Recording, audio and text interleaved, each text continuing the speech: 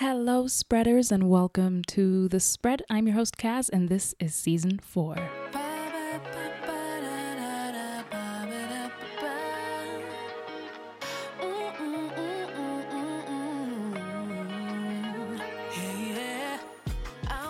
I do hope everybody is doing well and staying home. These are some really hard and trying times for many of us. And one of the goals for this year was to produce more regular content because I personally thrive in that space when I'm working. But the year broke. Yep, and that's how it feels, broken. And it hasn't been easy for many people, myself included. My mental health has been fluctuating and finding my balance has been like walking on a tightrope. But every day I do try. And when I can't, I sleep. And I try really hard not to feel too bad about that. So this week, I decided to create a new normal. This is how I see it. I'm a creator. I can create my own rules and regulations, and in this instance, schedule. I have more time to create. Now I just need to reimagine my new life. I've been given an opportunity here, so basically, this is where I am, finding new footsteps, and I hope that you too can find and create your own path. So much so that when we are finally let out of jail, we haven't forgotten how to function. You know, I've been deep in thought about human behavior and how people are going to behave once they're allowed to go out again. It's a whole vibe. Let's get into our podcast. Tapiwa is a magnificent Zimbabwean man that I've had the pleasure of getting to know over the past few months. And his life continues to intrigue me. His openness around everything he does and his willingness to share it all. I just want the world to know and love this man the same way I have grown to. Enjoy!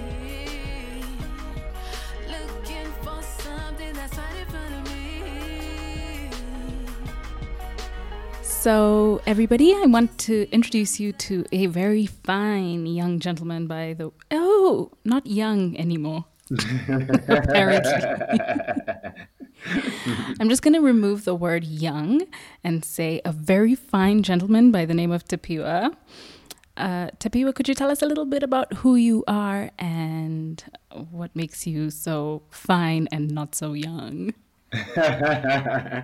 Well, I am a biologist by training, but I've since abandoned that for a different adventure. So at the moment, I'm working with ice cream, teaching people about African cuisine. And I like things, I like nice things. So I like tasty food, I like moving my body around, and I enjoy sex and all things sensuality related. Yeah, I think that's a good summary of who I am. Which is exactly the reason. I think so. I feel like if that would be the perfect elevator pitch. I think that that's the reason why you're here in the first place is because I'm actually very fascinated by you and who you are and all of the things that you embody and all of the different facets of your life, you know, that make you so interesting or so interesting to me. And I imagine to a lot of the people who'd be listening to this podcast. So I suppose this is a nice introductory way of people to get to know you and the different aspects of your life, just like from a very, I feel like this is just the beginning of something that might be grow into a lot of different conversations, which I think people would be like very eager to tap into. So I think keen to participate. Just great. This, because it is great to have that kind of consent. Exactly. It would be a very boring podcast if I was interviewing you and there was nobody on the other end. Just a monologue rant.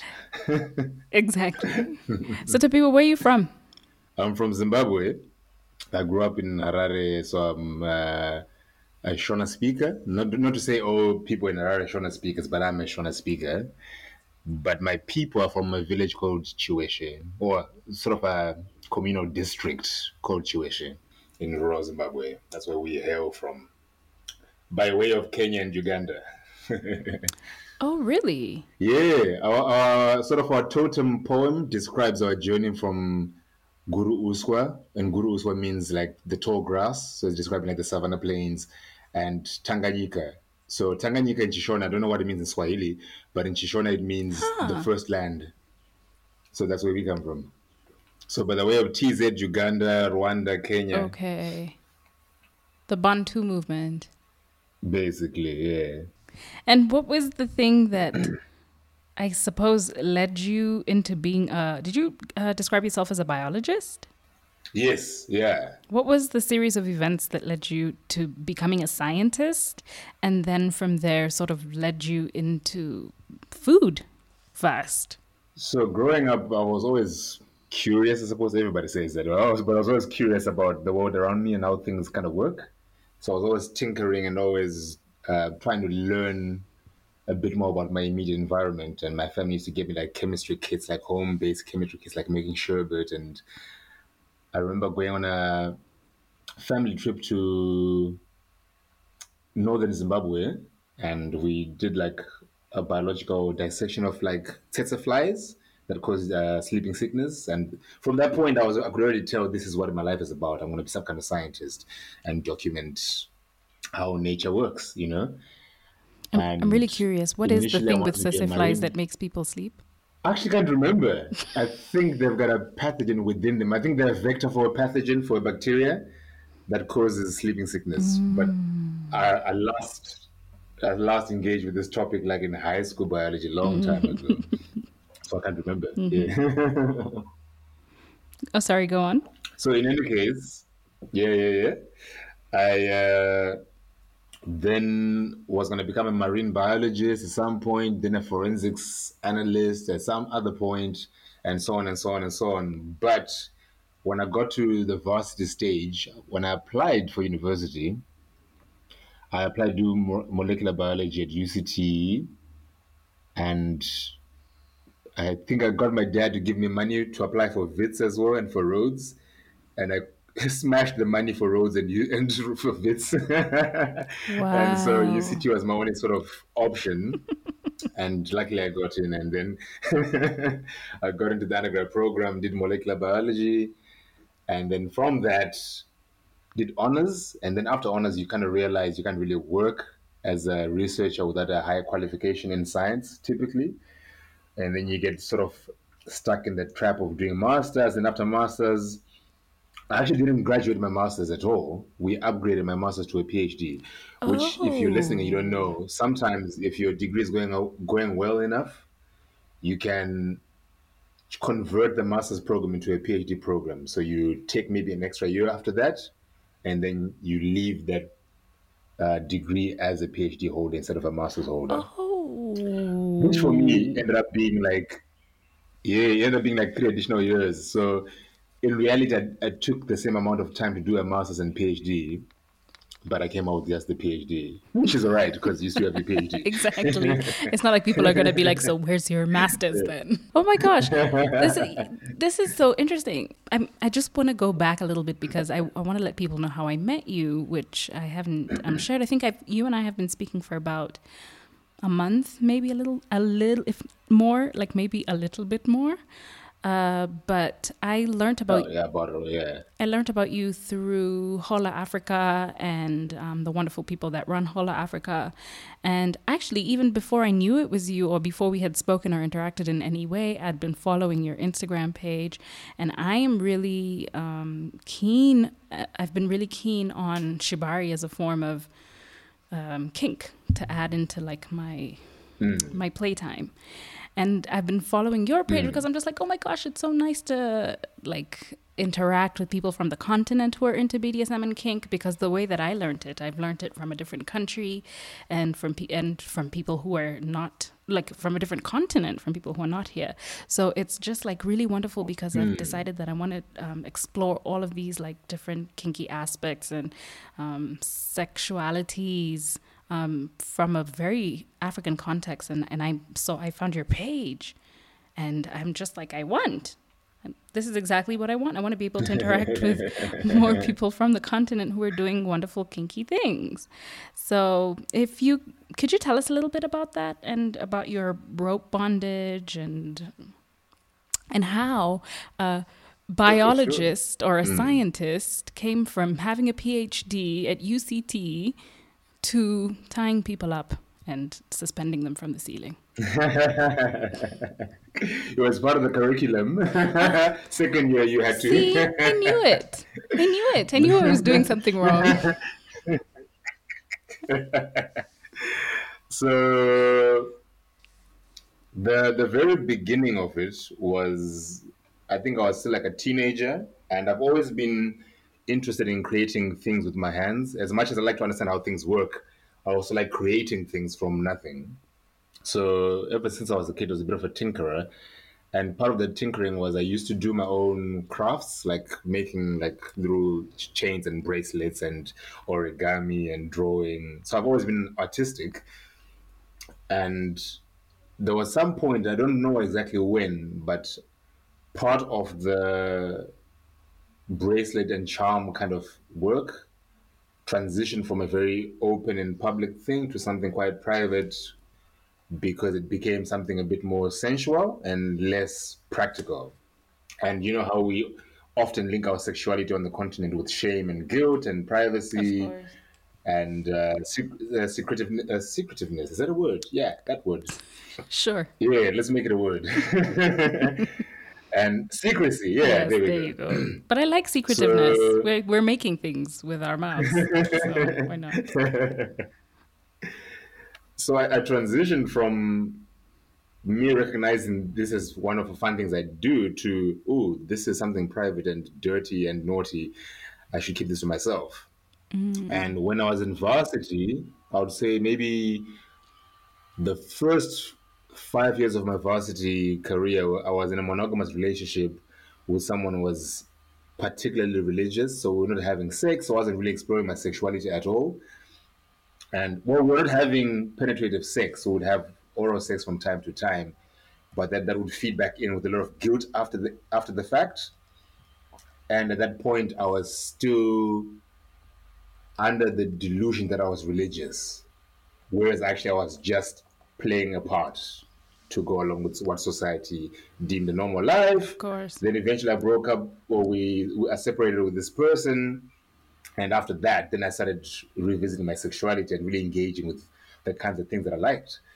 And part of that is like notice that I enjoyed tying people up, but more so I enjoyed tying myself up as well. So it started off as myself in my own privacy, tying up my own body, exploring how the sensations felt, how it made me feel, and then gradually started challenging other people to engage with this thing and finding that actually a lot more people are keen to explore this thing, which obviously spurred me on, and I did kept going for it. And then with time, I discovered through a friend of mine from varsity, so someone was in my department, I discovered that there's a whole community of people out there in Cape Town and also in the world in general who are exploring quote unquote kink and BDSM and sort of alternative ways of experiencing sex and sensuality and sexuality.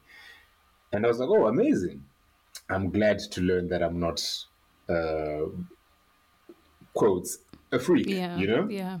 That there are other people who are doing these things just in the most beautiful way possible with a lot of intention and respect and trust and safety and so much nurturing and caring for others. You know, a very wholesome thing compared to the internalized conversation you're having yourself with yourself about how terrible this is, how violent this looks, and how violent it is. You know, all those like really messed up Notions. misconceptions about a thing. Yeah.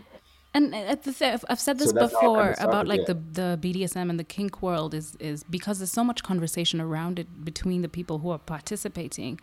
There's so much more openness and caring than in quote unquote normal sex, where there's a lot of shame associated with it. So then there's a lot of other like pent up things that get brought up and guilt and all of that stuff that people have to deal with in quote unquote real life.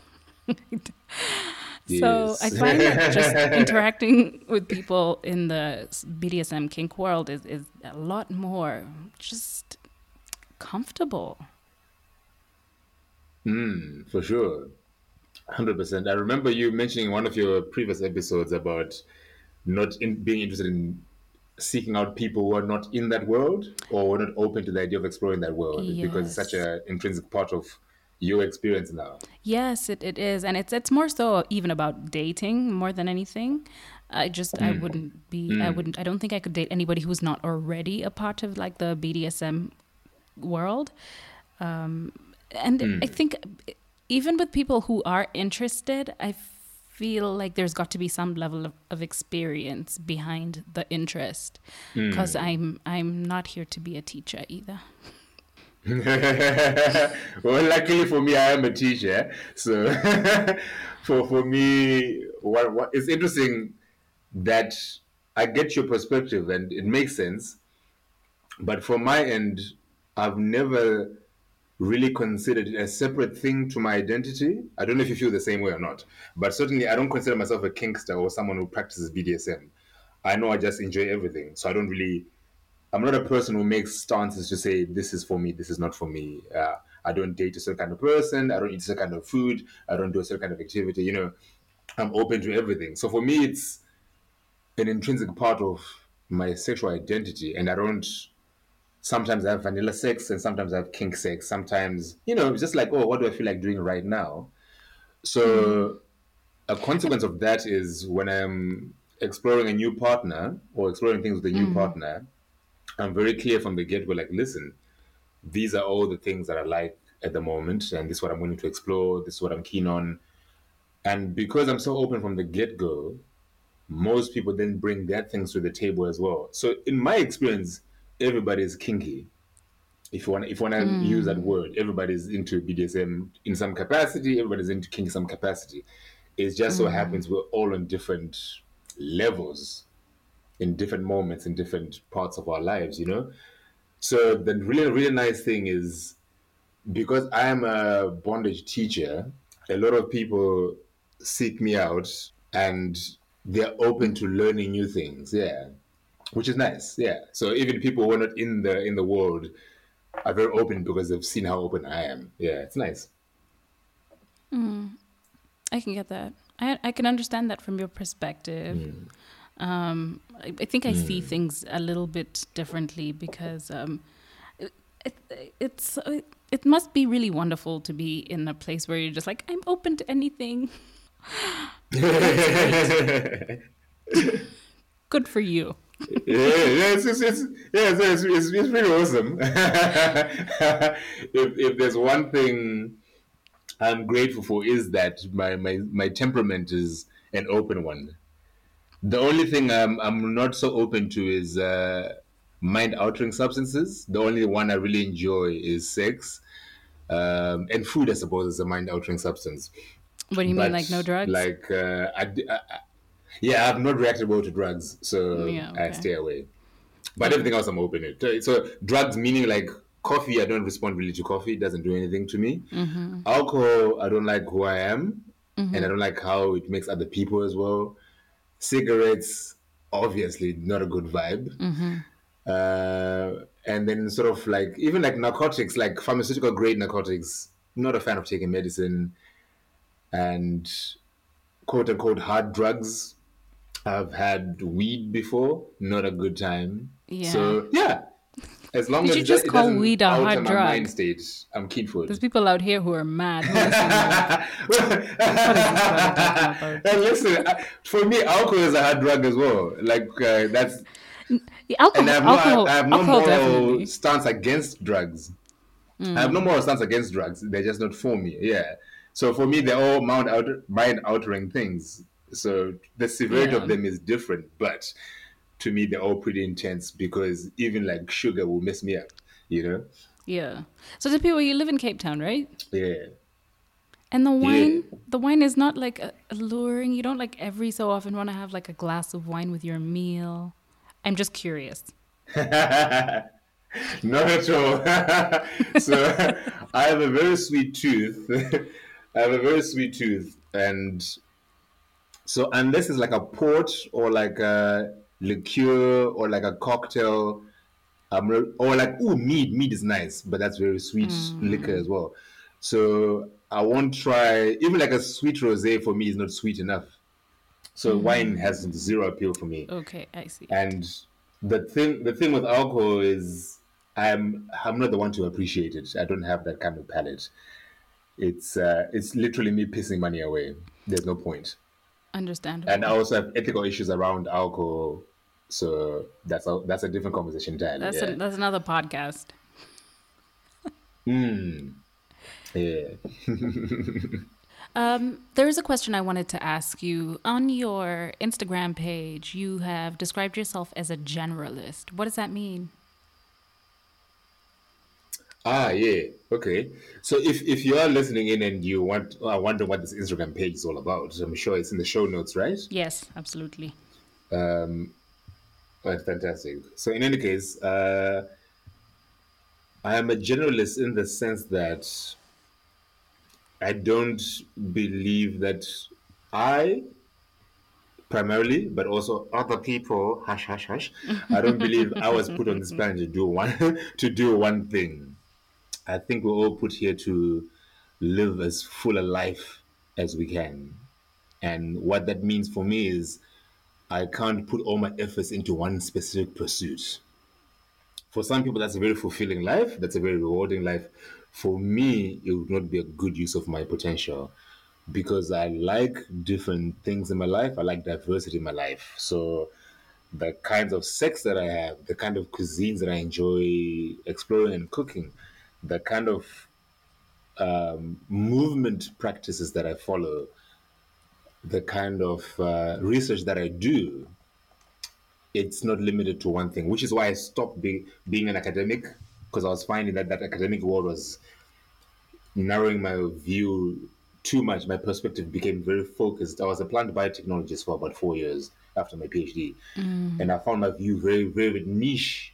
And I was now working on only a certain group of plants for a very specific purpose, and it wasn't as rewarding anymore. So I decided, yeah, nah, I need to keep all my options open and make sure I can wake up and you know what the best way to describe this, think of a renaissance person, like they were like some kind of alchemist, maybe a doctor, maybe an artist, maybe an inventor, maybe a baker, or whatever, a bit of everything, because why not? That's those are the people I kind of identify with. Yeah.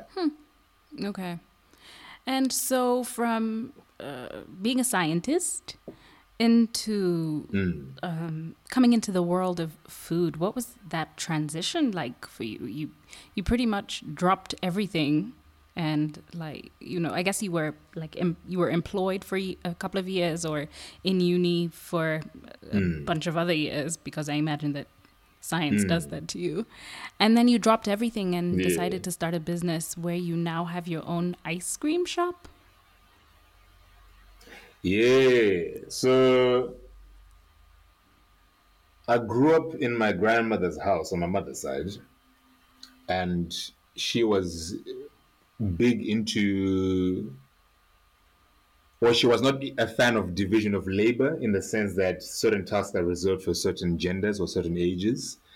So we all grew up doing the same things in the house and outside of the house. So we all woke up, went to the maize field or to the field in general, did some work before you went to school. You cooked your own breakfast, did household chores, regardless if you're a girl or boy or whatever the case was.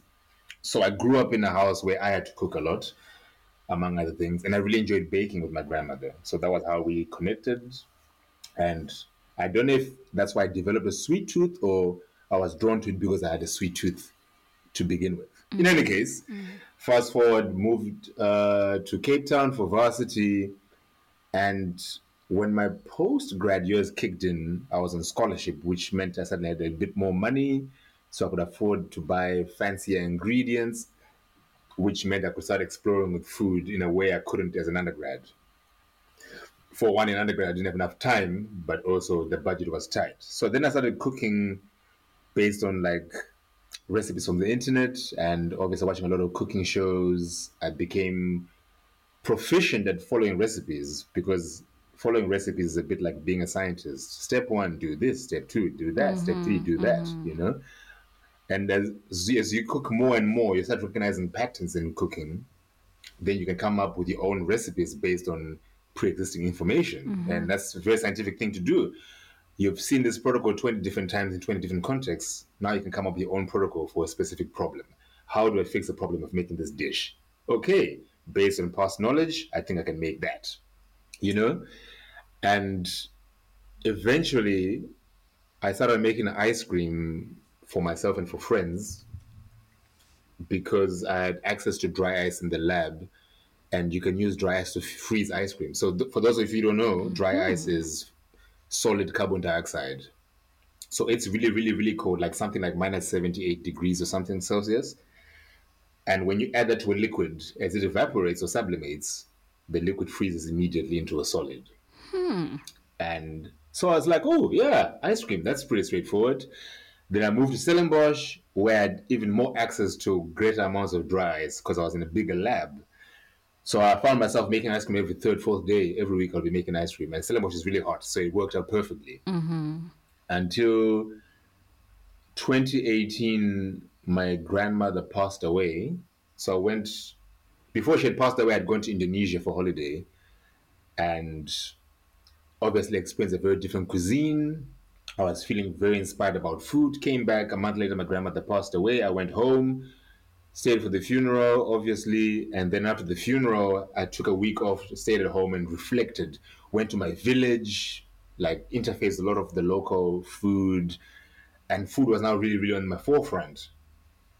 And at the same time, I realized the work I was doing wasn't really in line with my belief systems, how I'd been raised, because the work I was focused on was about creating genetically modified plants from other parts of the world to grow better in an African context.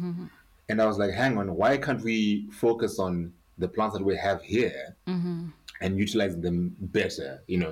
So then I started researching into it, and you realize one of the biggest legacies of colonization is our food systems don't reflect where we live. If you think about going to a supermarket, certainly in a Zimbabwean and South African context, it's changing now, but it's a real struggle to buy produce that's endemic to the continent on the continent. Yeah. The only way to do that, you have to go to informal markets, Of course. and Yeah. or you go into the wild and you pick it yourself. Certainly, like most of our agricultural land is on maize, soybean, maybe peas, tea, bananas, apples, flowers, that kind of stuff. Stuff that we generally are making for export as well. And I was like, I feel like I need to do something about it, but I wasn't sure what exactly. And at the same time, I'm like, okay, came back to Cape Town, and then I immediately make an Instagram page called Tapi, and I'm like, hey, listen, everybody, I spam all my friends. Listen, I'm selling ice cream now. If you want to order some, hit me up. I'll hook you up. And everyone kept asking me, so what's so special about your ice cream? Why would I pay your ice for money for your ice cream? Because my ice cream is quite a premium product. So it's like 110 rand for half a liter. What's that in Whereas over here, dollars, like for example? 110 rand, that's maybe like $8, Okay. give or take. Yeah, give or take, somewhere there. So it's quite a premium price, but it's very different to the ice cream people are used to. Because I'm like, it's handmade. I made it myself. I know what went to it. There are no chemicals, preservatives, and I actually use real ingredients like cream and milk and eggs. And people just weren't getting it. Then I was like, oh, I need to fix this problem. So I came up with gimmicks. Okay, maybe I'll make alcoholic ice cream. Maybe I'll make cocktail-based ice cream, like mojitos, margaritas, Cuba Libres.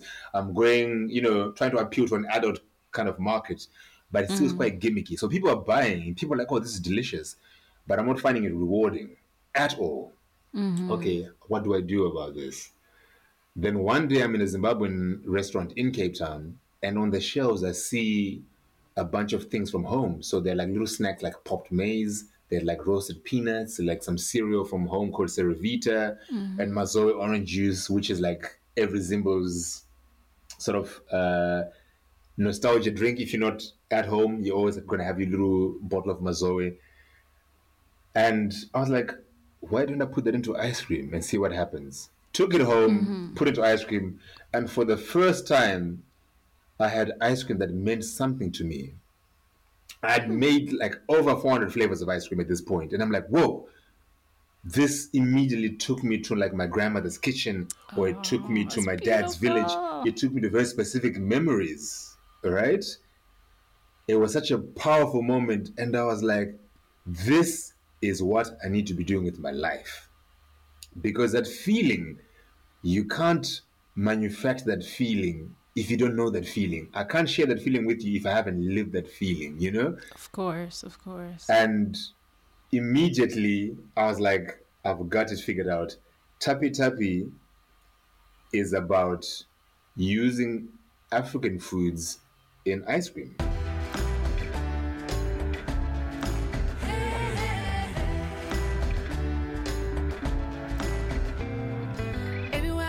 Our podcast of the week is Cut the Foreplay. Cut the Foreplay is a 20 to 30 minute sitcom format podcast. Its intentions are to rid conversations of the niceties and get to the real meat of it all. Hosted and produced by radio host Nadia Favri, this show is a delicate combination of witty, whimsical, and unapologetic crass. Peaking at the start of her career by winning Show of the Year for a 3-hour radio segment called The Hangover was very on brand. Nadia Favri is a radio host, podcaster, producer whose passion lies heavily in voicing animations and pushing for female-driven art. Leaping from XFM's Kenya's only rock station to her voice finding a home at the musically versatile Capital FM, there is no organic way to avoid her content. You might as well give into it. Cut the Foreplay is available on SoundCloud, Apple Podcasts, and CastBox, and Google Podcasts. There is a direct link in the description box below. Now back to our podcast. You don't know me.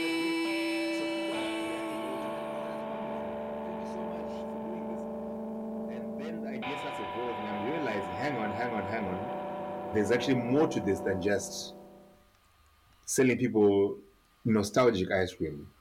Mm-hmm. I can actually use this as a tool to educate people about the value of the things we have on the continent.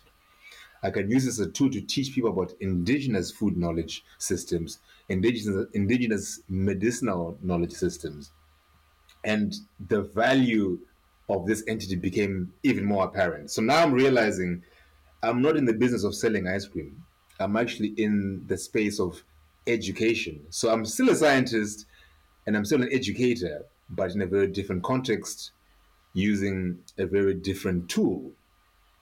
Because ice cream is so approachable, you can look at ice cream and be like, oh, that looks delicious, without any of the prejudice you'd put onto something you've never tried before. I'm sure you're familiar with this. And I'm sure everyone listening is familiar with the idea of taking something from your home to school and people freaking the fuck out. Like, what is that? What are you eating? You know? And it's a very traumatic memory for a lot of people across the world, not just Africans. Everybody across the world knows this. If you're Korean and you're taking kimchi to an American school, or tofu, or mopani worms, or crayfish, whatever, take your pick, you know? Someone is going to think you're weird based on what you eat. But if I put that thing into ice cream, you can't judge it except for its flavor. And then maybe next time, oh, I love the taste of millet. I'll go buy my own millet. Oh, I love the taste of teff. I'll go buy my own teff. And now suddenly, you're educating people who don't know anything about this food system. But at the same time, you are helping other Africans realize the value of what they already have. Instead of us chasing other value systems. It's about looking at what you already have. You know, things in your garden, things you grew up eating. Because we have this idea that our foods are peasant food or poverty food, whatever you want to call it. And once you make it, then suddenly you are all about quinoa and whatever apples from blah, blah, blah, blah. You know, when there's so much of value here, and what's actually more responsible to do from a cultural point of view, from an environmental point of view, is to be growing local things in the local environment they evolved in, with the local food systems that co-evolved with those foods, with our gut biomes that evolved with those foods. There's so much around what we eat. It's such a political thing, such an environmental thing, such an ethical thing. Absolutely. I was like, there's no way I can't take this on, you know? I love it. So this is where we're at. Oh my God, I love it so much. Decolonizing food. Well, decolonizing food systems. Decolonizing palates. For sure. Wow. Yeah. And I mean, we had a conversation about this the other day, and I was telling you some of the things that my grandmother used to drink, the alcohol that she used to drink with the people from her neighborhood. My grandmother was the only woman in her neighborhood who would her and maybe like one other person, one of her best friends, and they were the only women in the neighborhood who would drink alcohol. So they would brew their own alcohol and just sit in a little shed behind the house all night, like all Friday night, and just gossip about everybody else in the neighborhood, I guess. But I really love the way your grandmother has had such a big influence on your life. Do you mind my asking where your parents were when you were growing up? Because you've mentioned your grandmother quite a bit, and I'm wondering what role your parents played in your life. So the reason my grandparents, and it's all three of them, my grandfather not so much on my mom's side, but they all featured heavily in my life because when I was a child, around the age of 4, like a lot of other African families, my mom had to emigrate to England, to for different reasons, for several reasons, but those are not particularly relevant. But she left, and so we grew up in my grandmother's house on her side for the most part, but we jumped back and forth on my dad's side as well. And at the time, my dad was trying to establish himself as a film and theater performer, and he's doing a lot of tours across the country and across the continent. So he wasn't around as much either. So that's how I ended up growing up with my grandparents and not so much my parents. So for different reasons, they both had to leave home and go pursue something. Okay. And it was also quite interesting because my mom was 19 and my dad was 18 at the time that they had me, so they were quite young parents as well. So it's a very complex, but such a familiar story, but quite a complex story. Yeah. Yeah. Tapiwa, do you mind me asking how old you are? Not at all. I'm 33, 34 this year. So I've got one more year until the church doesn't recognize me as a youth. 2020, the year of our Lord and Savior. Wow. I have another question for you about your upbringing. And I know that you've said that it's possible that growing up with your grandmother had something to do with your sweet tooth, or even talking about a little bit about how in your grandmother's home, how there was no gender roles and everybody sort of just worked the same job and did the same thing regardless of your gender. And I'm wondering if that has anything to do, I really want to bring it back to discussing maybe issues about how you feel about yourself and your like maybe feminine versus masculinity within yourself, and if that may have played a role in maybe how you relate to a more feminine part of you. Yeah. So ironically, I don't think it has anything to do with that because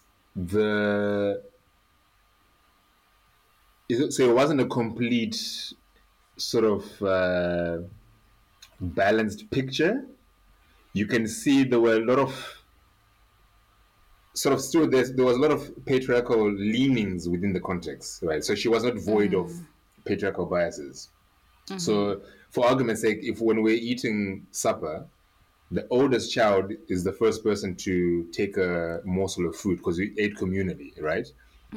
So before we can eat, the first kid is the eldest kid, but specifically the eldest male kid is the first one to partake in a morsel of food and the first one to pick their cut of meat. And certainly around ideas of sexuality, there was two preferential treatment around boys and girls. But overall, she had the place on lockdown, so there was no real room for you to be doing anything sexual in any case because everybody was on lockdown. But you could certainly see us being treated slightly different in a sexual way. Like I could dress however I wanted versus the female members of the family, that kind of stuff. So I think the reason I'm so comfortable with my feminine energy as well is mostly due with the lack I've had in sexual partners in my adult life, like in my late 20s into 30s, because I'm trying to think. Tell us more about that. Maybe, yeah. There's maybe one or two partners in recent memory. So maybe like the last 8 years, I've had more queer partners than I haven't had queer partners. Let me put it that way, right? What does that Which mean? obviously then means, so in terms of the women I've been with, are women who'd be inclined to have sex with me and women as well, and gender non-conforming people, transgender people, and so on and so on and so on. And what that allowed space for was for me to explore what people consider feminine things and be comfortable, because I knew I find if there ever is a person to be more accepting of you in a sexual context, is more likely than not going to be a queer person, because there's some skin in the game in a way, right? So not always the case, but for the most part, it's been those kind of partners where my confidence was never struck down based on how I was behaving, based on what I was asking for in a sexual context, based on what I was expressing and doing.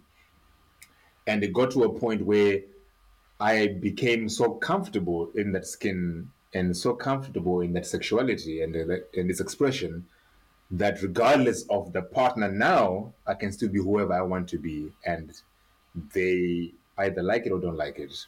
But 100% of the time, they are okay with it. So I'm really grateful for those relationships that I've had, and some of them ended terribly, but they led to the person I am now, and they developed this really sort of more balanced whole picture of a person than a sort of staunch masculine person who would not recognize or acknowledge any other aspect of their being but the masculine side. Yeah. Yeah. So I don't think it has anything to do with my family, really. Okay. Just the Yeah, unlearning certainly a along lot the of, way. yeah, and a lot of the unlearning has been actively deciding to do things to do the opposite of what my family has done as well, because I've seen physical proof of Yeah, what can happen, of and I was course. like, Of nah, course. that's not going to work out. Here's another food question. Could you possibly give us a few Mm. tips on how we can enhance our sexuality using food? Ooh, a 2-for-1 special, food and sex. Yes. You're welcome. I'm here all week. Definitely. I've actually got some. I've actually got some ginger on my counter now, so this reminds me of something a bit more extreme. So we'll come back to the ginger, but I'll start off with something light. So obviously, everybody, well, or most people enjoy the idea of someone cooking for them, and what I try to encourage people to do is pick something you know you're comfortable making that's going to be delicious, right? Because for one, it's going to impress the other person. Secondly, you're going to be really comfortable with it. You're not nervous about the cooking element of a date or an experience. But more importantly, don't only cook before they get there, but get them involved. So the foreplay begins with you maybe insisting they go shopping for certain ingredients, Ooh. and maybe suggesting they dress in a certain kind of way. Like make an event about even the grocery shopping. So like like in 3 days time we're gonna have our little soiree, and we're gonna need some grapes, we're gonna need some wine, we're gonna need some millet, whatever. Get them involved, like, because it shows you're already thinking about it, you're already preparing for this thing that's happening in 4 days time, whatever. And you're caring enough to involve them in the experience. So before you even thought about what you're going to make, you're already thinking about, I want them to be part of this experience as well, you know? And then obviously there's a lot of things like how you then decide to dress whilst you're cooking. You could be in an apron and nothing Or even how else. you can send If you're them to the baking, grocery store. I'm thinking like maybe yes, I exactly. could make them wear my panty. Okay, well maybe not if it's a first date. It's got to be something that we're Exactly. already dating. Gotta wear my panties to the grocery store. Yeah, or like don't wear any underwear, or maybe sneak. I don't know. This is obviously going to be a bit more dangerous, but like um, sneak a photo of you doing something naughty with some produce that you want to take with you. So don't leave the produce in the shops. Buy the produce as well, but then do Yeah. something naughty Oh, with it in the thank shop. God. I was going to be like, wow, what are you telling people to do, Sam? Please. Please, what are you telling the spreaders? Like maybe like put a cucumber or banana within your cleavage, whatever, do something naughty. I like that. And I like cleavage that. applies to chest as well, whether it's a chest or a set of breasts. So that's obviously one thing, that's bringing someone into the activity of cooking with you. But then you can also use food in a properly sexual way as a sex toy, depending on the food style, obviously. So things like beetroot, turnips. I'm trying to think now. So like your hard vegetables that don't have a particular sting to them can work quite well as like plugs. So obviously like small like things like radishes can be little butt plug. If you leave the tops, like the leaves, they can make it like a little butt plug with a little tail on it, so that can be quite playful. Obviously, you're gonna wash your produce first, and you're gonna peel it to make sure there's no dirt. Better yet, put it inside a condom, so then you don't worry about introducing bacteria into the culture, Of course. into that person's bacterial culture. So you can obviously use things as toys. I'm sure everybody's familiar using bananas and cucumbers as dildos. So that's nothing new there. For some people, it's not a good time. Some people, it's a good time. If you have been preparing like chilies with your hands, that can make for a nice sensation play in someone's mouth and someone's clit, someone's labia, someone's penis, someone's perineum, someone's ass. But that's going to be quite an intense sensation. So always check in before you do that. That's quite a hardcore one. But there's Yes. also something called figging, where you like peel some ginger and use it as a butt plug.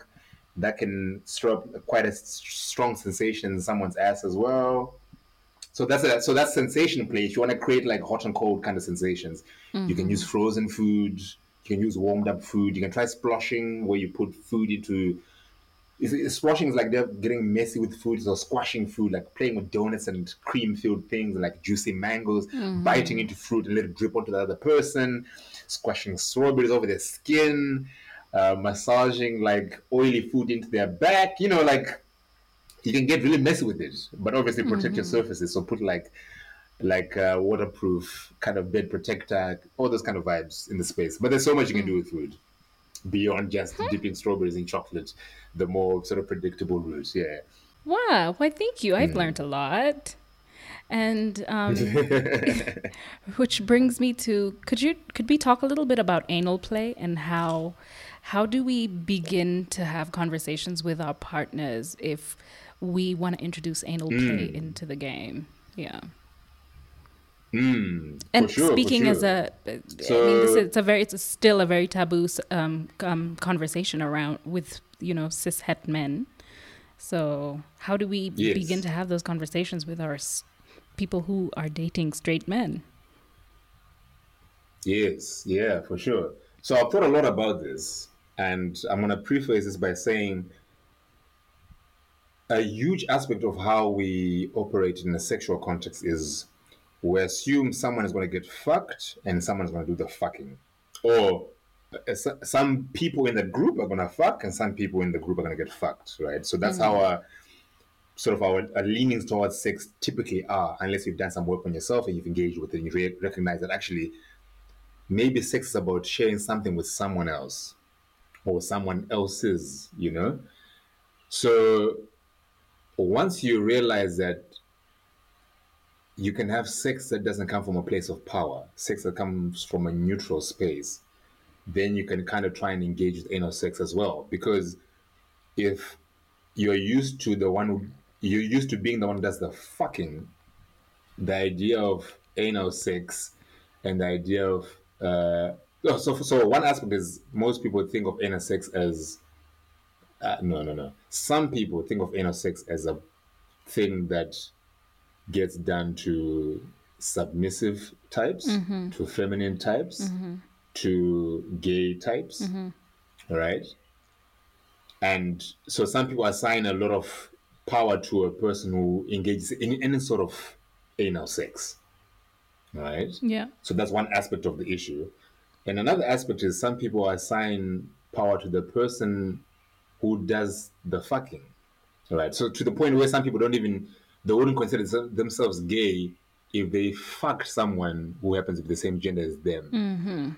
They would only be gay if they got fucked, Yeah, I've that actually kind of had that thinking. conversation with a guy before, and he was just like, "I'm not gay. I fucked him." I was like, Like whatever floats your boat, so sir. it's so it's about wrangling with that idea first. Like, how do I view sex, and do I feel if I'm gonna engage in anal sex, am I gonna lose power? Is it gonna bring up questions of my sexuality? And the answer is there is no power to lose if you're having power-free sex, but also anal sex isn't something restricted to quote unquote gay sex. Everybody has an ass, which means theoretically, if you enjoy sex, you can enjoy anal sex as well. You can enjoy being the one being stimulated in your anal region. You can enjoy being the one stimulating someone else's anal region. And there is no criteria for the kind of person who enjoys anal sex. Do you like it? Yes or no? Then have it. Yes or no? Yeah. That kind of Period. mindset. Done. Period. I think that's the end be it all. Yeah. And so, if you're listening to this and you're straight and you're a guy, you identify as a man who's straight and cisgendered, your prostate is one of the most amazing sexual organs within your body. And if you value pleasure and you want to explore all aspects of your pleasure, I certainly encourage you to explore anal sex as a receiving partner of anal stimulation, right? And that can take so many different forms. It doesn't have to go in the one particular direction, right? You can enjoy fingering, you can enjoy rimming, which is like licking around the anal area. You can enjoy indirect stimulation using a toy from the outside vibrating. You can enjoy internal stimulation. You can enjoy so many different things. And some people will enjoy something like pegging, where your partner, regardless of their gender, can wear a dildo and then penetrate you with that dildo, you know.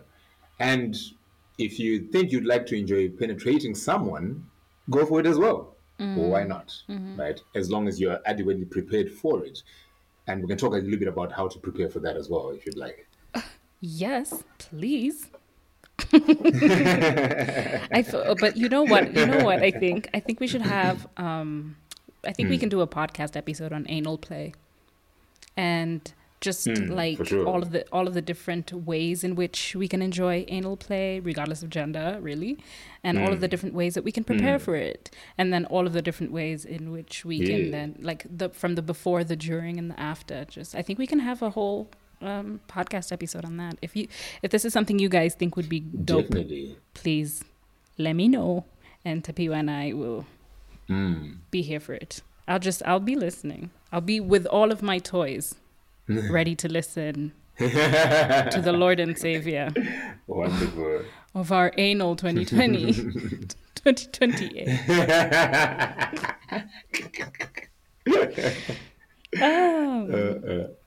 I know you're a generalist already. I want you to tell me specifically what kind of sex do you enjoy having?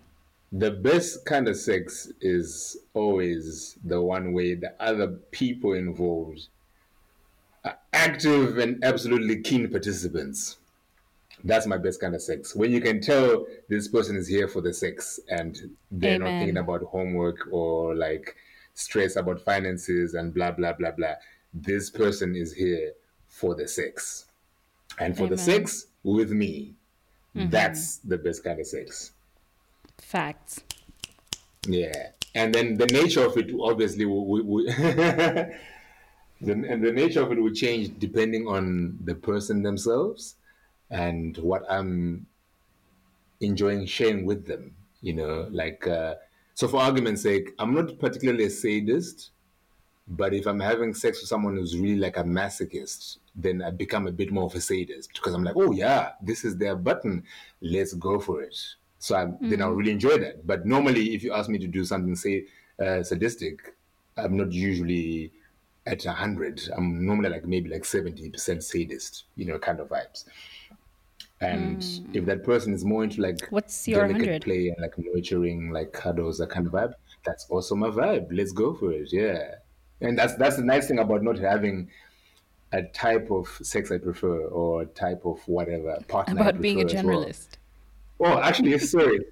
Oh, yeah. So one of my sort of my issues with my own self, right? I really am not happy with the fact that I'm actually straight. It's one of those things where I wish I wasn't because I feel like I'm missing out on a bunch of other kinds of sex. And because I'm such a generalist, if it's such a problem that I'm not that person. I'm not interested in that kind of sex. But I'm like, oh, I wish I could have that kind of sex. God damn it. Why am I missing out on this fun? That's how much of a generalist I am. Even like the sex I wish I was a pansexual, but I just am not. Okay. Do you have any strong no's with regards to sex? Things that you will absolutely not And a do. strong what? No's. N-O. Things you absolutely won't Oh, do.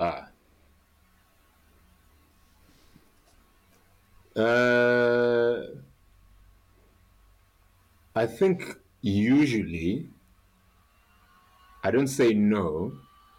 I say I'm not familiar with this. Let me do some research. I do my research and I figure it out.